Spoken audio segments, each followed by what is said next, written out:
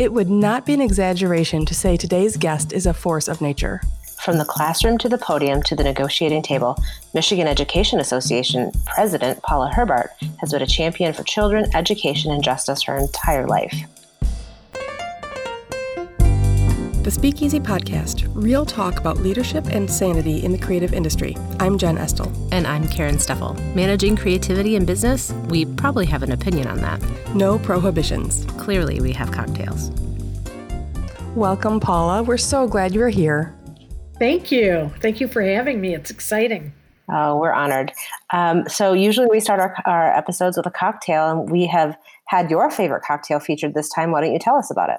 Well, one of my favorite cocktails is a kamikaze, and oftentimes people do them as shooters or shots. It's 2 parts vodka to 1 part triple sec, a little bit of Rose's lime juice to give it a little color, and I drink it on the rocks. Fantastic. You know, I think the only time I've ever had a kamikaze before today is exactly what you said, is it a shooter, but they're really refreshing. They're delicious. A perfect summer drink. I feel like it could set you on your backside if you're not too careful. That has happened. Yeah. Indeed. That's what the ice is for, to slow you down a little bit, right? Exactly. Keep adding ice. Keep adding hydrating. Ice. Mm-hmm. Yes. Well, let's talk a little bit about your history. You know, you're the president of the Michigan Education Association, but you didn't get here overnight. Let's talk a little bit about, you said that you're a musician. You went to U of M with a music degree, correct? Yep. So how did that translate to the classroom? Well, my parents are both educators. I have aunts and uncles who are educators. And so for me, there was a strong connection to going into public education. I had discovered my talent later than some people do. I mean, I was always playing the piano and singing, and my whole family is very musical. My father was an outstanding musician, classical pianist and singer. And but my dad was a pragmatist. So he's like, yes, you can go ahead and be a musician because you're a lovely singer and you could sing wherever you wanted, but get a teaching degree because you can always sing, but you can't always teach unless you have a certificate. So go and get that degree. And as I went through college and university, I really discovered that piece of my musicianship, instilling and inspiring young people into music, was something that really connected to me personally because of outstanding music educators in my life. In particular, my 2nd grade music teacher, Elsie Ritzenheim, who comes in and out of my life throughout my entire career. From a young child into middle school, she moved to middle school to teach, and I had her again in middle school. And then in high school, she was a director of integrated arts. And then when I was in childcare, her son went to my childcare center. And then my kids sang at a choir concert, my students, that she was in charge of the banquet. So we just woven ourselves. And without Elsie Ritzenheim, I dare say my 2nd grade music teacher, I might not be a music teacher. That is an amazing story. It is amazing. So can I interject a really personal story really quick? Yes. My 3rd grade teacher was a folk music artist. He made his own banjos. He gave us all nose flutes and jaw harps. And he started my love of music for performing. And my son, at the very same grade in 3rd grade, his music teacher encouraged him to try out for musicals. And she won Michigan Music Educator of the Year last year. And so it's just like a really funny tie in terms of kind of all of our love of music. It is an extraordinarily powerful medium. Yeah, it absolutely is. So Jen. Yeah. Wow. I know. And it's really funny, Paula, because we always look for guests who are strong women and good leaders. And, that's when we approached you, what we asked about. But there's kind of 2 tracks I want to hear about from you. Number 1, going from music educator to like the most badass union boss in our state, which I think is kind of neat. Thank you. Number praise. Number 2, I mean, it would be remiss of us not to bend your ear and get your insight about what's happening in education right now. Between a pandemic and a huge shift in civil rights, this is a huge moment of change. So you can either start with telling us your tale of how you got to where you are, or you can Tell us what's going on in Michigan these days. I can do a little bit of both, I think. My mother was a union member and a strong union leader in her local when she was teaching. And so that was a part of my lexicon. That dialogue was just a part of my growing up. And my father was a curriculum and HR director for a public school system. He taught in elementary school, but then became an administrator pretty soon after, in the days when only men were administrators and not women. But my dad had the lovely event to have 4 daughters and then a son. So with all of us, he instilled in us the power of being a leader and not taking anything for granted or making an excuse for yourself because you're quote unquote a woman, or allowing others to put us down as women. He had us believe that we could do anything. My mother and father believed that. But as a curriculum director and administrator, and my mother as a union leader, dinner table conversation was crazy town. And such a great learning experience, right? Just to get to hear it. And we're a large Italian family. I'm one of 5 children. My sisters and brother, we all sat down 6:00 every night. My mother served the plates and we all sat around, and dinner was an experience to converse, the art of conversation, and defend your position and talk about what you feel passionately about. And my parents never, ever let us win an argument because they felt sorry for us, or right. Right. It was always like, you win an argument on your merits. They might agree or disagree, and you're going to know that too. And so that kind of defending your position, talking about what you know in your heart and speaking your truth has been an important part of my life all growing up. And my parents helped make that. So that's kind of my union. So from the very first year I started teaching, I got involved in the union. Sure. And of course it wasn't a teeny little thing. You're like, oh, I'll, take notes or something. No, I was the assistant PAC chair, political action chairperson. We were fighting back Proposition A in 1993. It was going to come up in the 1994 election. Mm-hmm. And so in the fall of 92, 93, we knew in 92, we were going to be beating back Prop A. And I went to my first rally in Lansing 2 months into teaching. And Fraser was great about inspiring me to do this. But when I got there, all of my mom's friends who hadn't retired yet, that were involved in the union, were there from their school district. And they're like, Paula, oh my gosh, it's so great to see your mom smile, so proud of you, blah, blah, blah. So it was, an instant high of like getting positive reinforcement for engagement, for being engaged and being involved and being an advocate. So, you just eat that up as a young educator. And then, and I would say that it moved from there, and it waxed and waned, depending on what was happening in my life. When I was pregnant and had my son, I was still teaching, but I drew away from some of the more overt roles in unions, but never strayed too far away from it. And unions now are more important than ever when you're talking about the social fabric that we are weaving right now. You said something, Jennifer, about a moment, right? And what we're really talking about is making this moment become and be a movement. That it isn't just now. It started as a movement when we first, ended slavery. And then when we allowed, then with civil rights, and then getting rid of Jim Crow laws, and then moving. So the movement started so long ago, but we have allowed this churn of racism, this undercurrent of racism, to remain powerful and potent under the surface. And now people are saying no more. Mm-hmm. As a educator, I advocated for all my students, but especially for my students of color, not a white savior kind of like, I'm going to help these poor children who have nothing. No, it was, what's your truth? Speak your voice. And if I agree with you, I'm backing you 100%. And I'm not going to turn away from what I know to be good practice as an educator.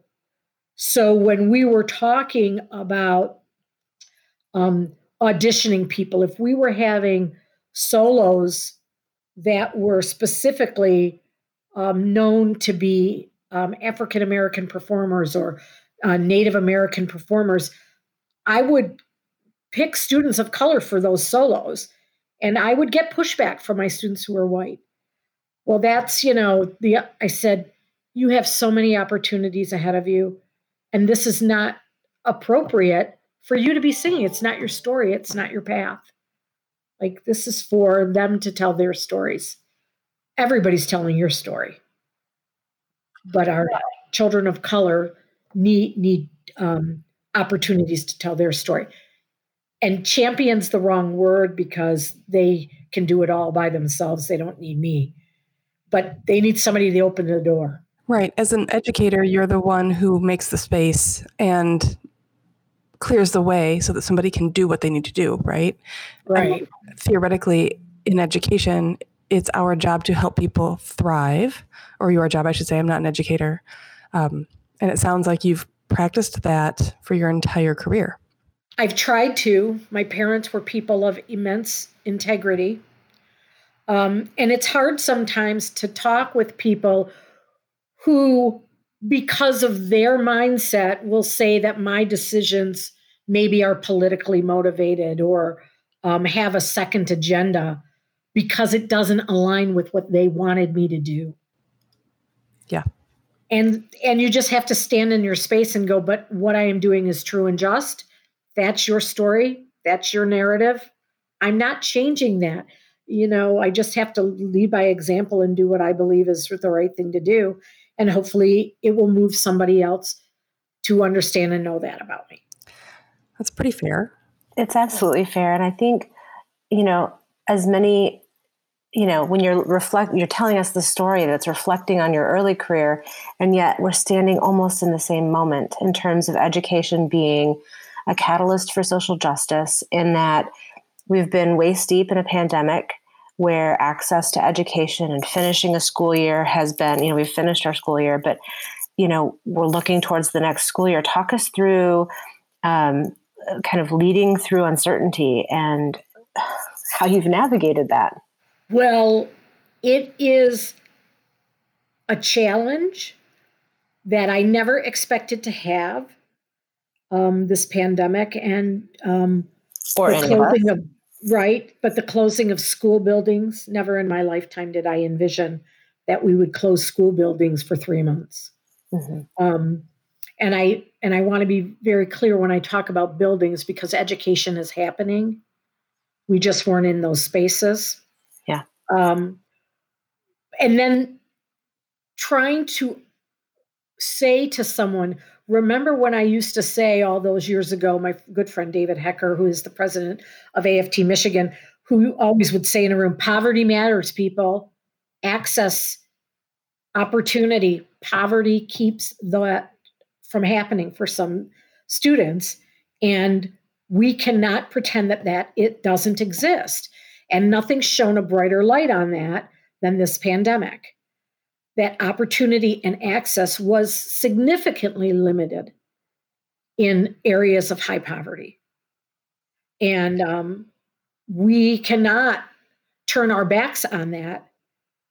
We have been preaching this my entire career about what it's like to be poor and not have opportunities, what it's like to be, insecure with food and shelter. These are heavy, heavy loads. Now put a pandemic on that.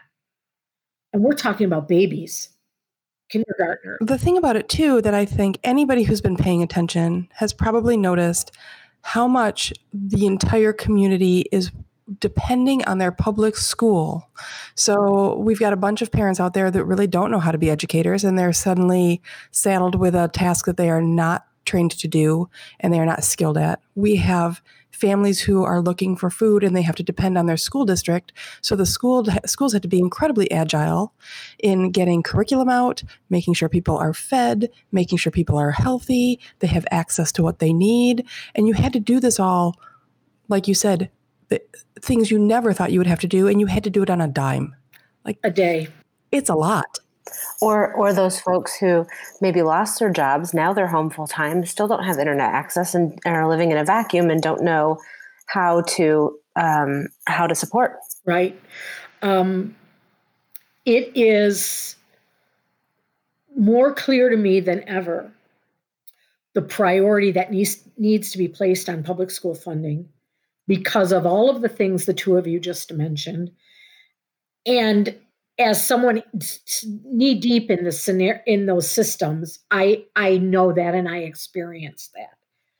It's one of those things where we don't have one child to spare.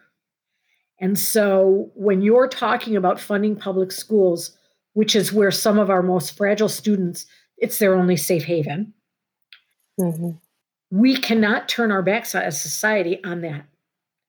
And to say, well, they could find a way or they could pull the stuff up by their bootstraps, all that nonsense that you hear. Well, if you don't have boots, there's no straps to pull. And we have to be thinking about students without straps. I had a young student who loved singing, incredible musician. And he was one of the boys that in 6th grade was floundering. Do I join middle school? Don't I? Will I be called names and all of that? And he stuck with it. And his mom worked odd shifts. And there was one February concert that I held that Brandon got there. He rode his bike in February to the middle school to sing in the concert. And the concert, it's dark. It's 8:00 at night, 8:30 at night by the time we're done. So we put his bike in the pickup truck of colleagues of mine, put Brandon in the car and drove him home. So he wasn't riding his bike home at 8:00 at night in the middle of February. He wanted to be there. His parent couldn't help him do that. Wasn't that she didn't want him to be there? She didn't have access when she was working to get him to and from. People don't have support sometimes.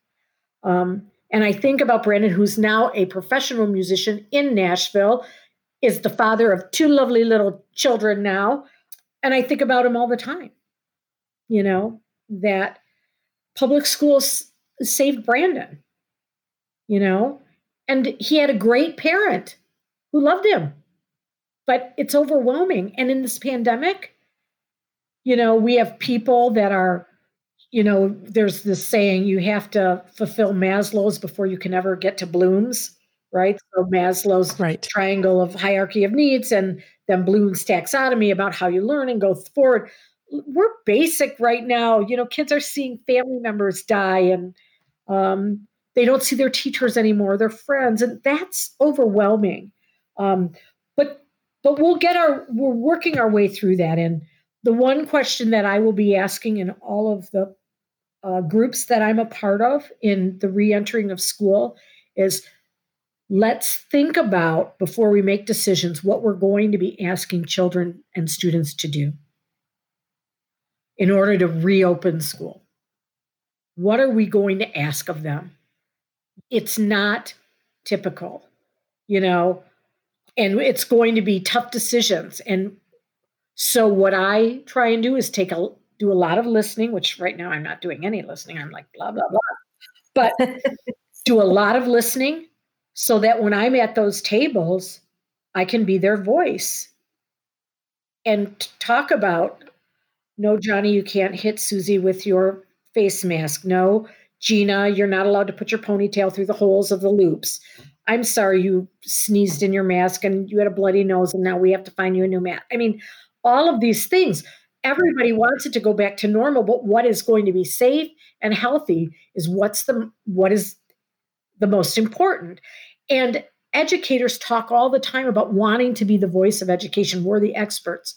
Now educators have to take a step back and say, health professionals are the expert in this arena about the return to school. And while you want it to be normal, and while you want it to be just like it was when you were back in school on March 12th or March 13th, it may not be. Why? Because the experts in the arena are asking us to do something different.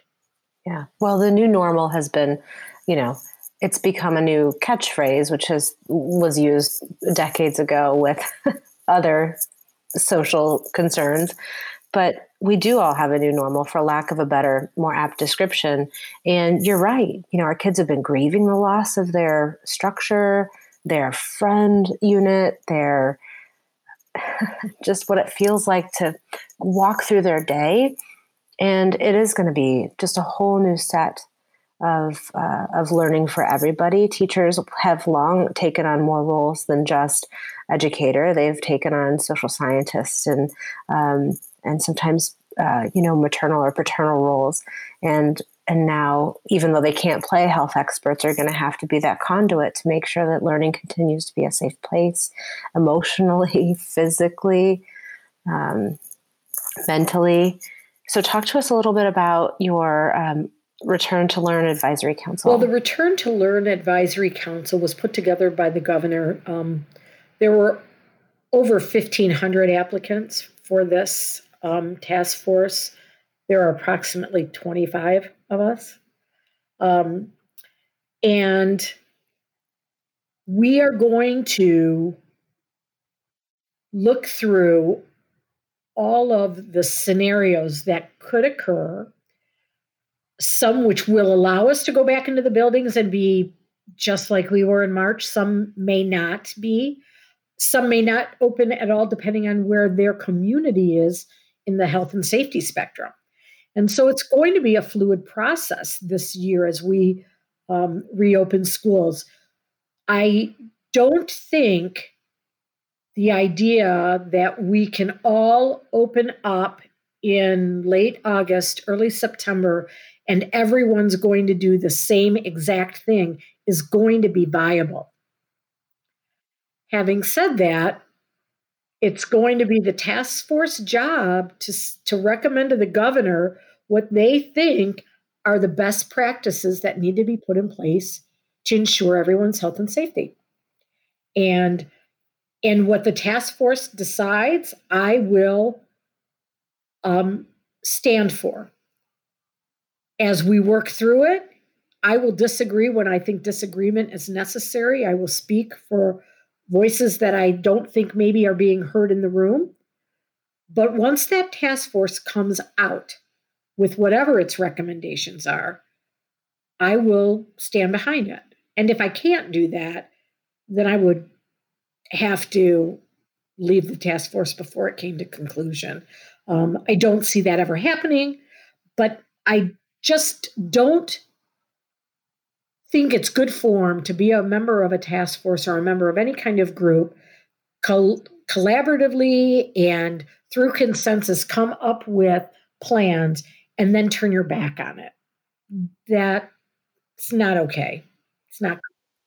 Well, if you were leading in perfect times and the perfect answer was just within arm's length, that would be a very easy thing to do, to just align and everybody would just go, they would nod and say, cool. And our children and teachers, we're not robots. No, we're not leading in perfect times. In fact, the title of this episode is Fixing the Things That Matter. And that's not easy. It's not a simple puzzle where you've got 500 pieces and it's all done once all the pieces are together.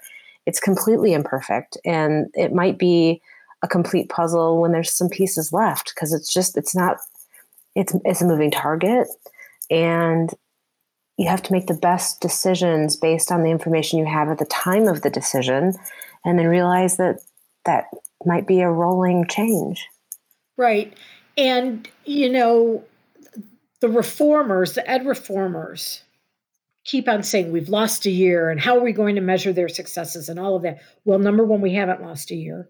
They were in physical buildings through much of March, and then they continued to have opportunities for education with a certified educator until the end of the school year.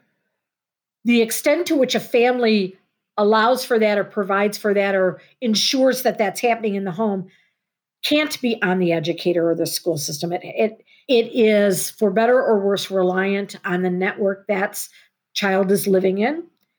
And we're all in that same space. It's funny, though, when you talk about testing, what you said earlier, that maybe the beginning of the school year will be rolling and it will look different for everybody. I thought that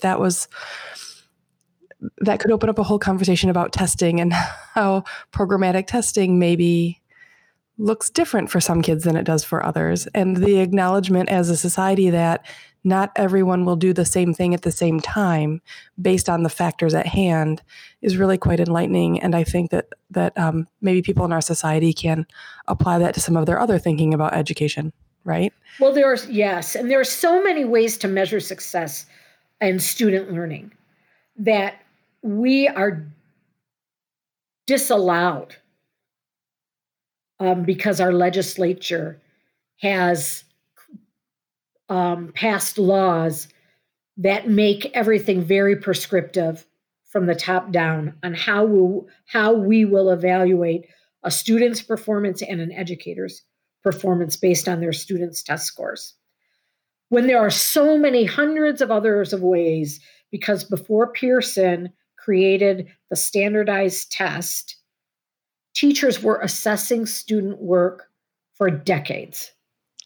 And kids became geniuses and heads of empires and leaders of the free world. And they might have only taken 2 standardized tests in their whole lifetime. So it's not a predictor of success or not success. And this is an opportunity for us to look at that and say, maybe the millions of dollars that we're spending buying standardized testing units and booklets and papers is best spent on supports for students' social and emotional well-being. Maybe those millions or billions of dollars across the country are best spent raising teacher pay so that we get the smartest people to enter education. Now, we have very, very smart educators, don't get me wrong, but we lose a lot of our intellectual property because we don't pay a living wage in some places, in some areas in our state, if you're an educator. There are many educators in the classroom in their first 5 years of teaching that are living below the poverty level and qualify for food stamps and get assisted living, which I'm so grateful that we have those social supports. But seriously, you've got somebody that spent 4 to 6 years, and then they have to go on and get more education in order to maintain their certification. And we're paying them $32,000 a year. The math doesn't add up, does it? I think Jen started this conversation by saying that we're in a moment. So between the fight for civil rights, the ongoing fight for civil rights, and pandemic, I don't know if education will ever be the same, but where we're standing right now, I'm not sure if any industry ought to be the same, because if you're not innovating during this time, if you're not completely rethinking the way you're doing stuff, then how are you going to thrive on the other side? So I have to assume there's been some bright spots through this time. Well, the extent to which an educator has allowed to be creative in planning for student learning has been, I can only imagine, as very freeing and exciting. The conundrum is we've taught them to obey because of the prescriptiveness that has been legislated in Michigan. And that is a heartbreak for me as someone who started out pre-standardized, pre-DFERS, pre-reform movement. That's very hard to see and watch happen. And they're scared. Educators are scared. If I don't have a test? If I don't do this, how will they evaluate me? It isn't that they don't believe in testing or assessing or that they don't want to remediate those students who aren't doing well, but there's high stakes involved in them personally if students don't perform as well as someone else decides they should. And that's where the scary part comes in for educators. They want to be creative in their classroom. They want to do things, but that is not encouraged by the curriculum that's being handed to them in many instances. Now, there are school districts that still have innovation, and I don't want to paint too broad a stroke to say that earlier I used the word robotic or robots.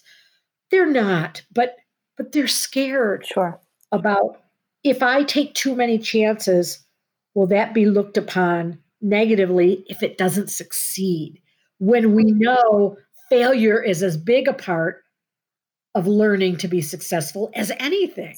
Well, or there's just not enough time in a day to get in something new. But any other bright spots in terms of what this really challenging time of leadership has brought forth that gives you hope, that fills your heart? Well, just the activism around Black Lives Matter, and particularly in the education community. Mm-hmm. The National Education Association passed a policy statement on institutional racism and eradicating systems of systemic racism and institutional racism about 4 years ago. And I was on the NEA board of directors at the time. And so NEA has really been wanting to lead in this work and working toward that. So our students who are going into education are embracing this under student activism and all of that, but they're going to be the next teachers. So I am excited as hell to see this kind of activism in motion. And it's the kind of union that I want to lead, that stands up and calls out racism. MEA struggles even within its own organization with ensuring that we have a lot of different faces in the room. We're working hard at it. I really want us to be looking at the ways in which we recruit people to make sure that we're recruiting people to get a variety of faces in our office buildings, to get a variety of faces out in the field and best represent our student population. And then MEA on the forefront of encouraging students of color to go into education so that no other student is maybe just like them who never saw a teacher of color, right? If you want to see teachers of color, people of color must become teachers. But we have to allow those gates to be open. We have to tell them, and we'll listen to your story, what you need from us, what MEA should be, can be, must be, in order to be truly inclusive, because I do not share their experience in any way, shape, or form. It's all of those things that we cannot sit idly by and let other people do it for us. We must open the doors. We must herd the masses and say, we need you more than ever, because no one will be able to share a story like you can share a story. And we have to be open to that and hear about how we screwed it up. I think being open to hearing and admitting that we screwed it up, and hearing and admitting that there are other ways of doing it and other people have ideas. And it's interesting what I'm hearing you say, like just listening to you now takes me back to your story about your dinner table with your family, where you had those conversations and sort of learned how to defend your position and have a good conversation. And earlier you also said, educators are going to have to understand how to work with healthcare providers. And then the Black Lives Matter movement is doing what it's doing. And all of these things are coming together in such an interesting time and space. None of it is separate. None of it is unrelated. And so figuring out how all these things weave together to form actual change so that our children aren't on the same hamster wheel that we've been stuck on for a while is a really exciting time. I want to know if you could wave your magic wand, what it would look like afterward. Oh my gosh. Well, that we'd really look at equity in funding for public education. We don't have an equitable funding system, and it leaves kids disadvantaged. And we have to address that. If we're not, but we cannot shy away from saying this is negatively impacting children of color. We have to say that. I have to say that as a white woman and say, and my white child will get less than what they've had, but not less than what they need. And until white mothers start sticking up for Black mothers and brown mothers, we're going to still be on this churn. And we have to give voice to that and sit in the space of our discomfort and go, I was part of the problem for a long time. And how do I make it better? What do I have to do to show you that I want to do and be better? I would very much say that if every one of our listeners would ask themselves those questions and live by that advice, we'd be moving forward pretty well. Yeah, even inside and outside of the education space. I'm hopeful.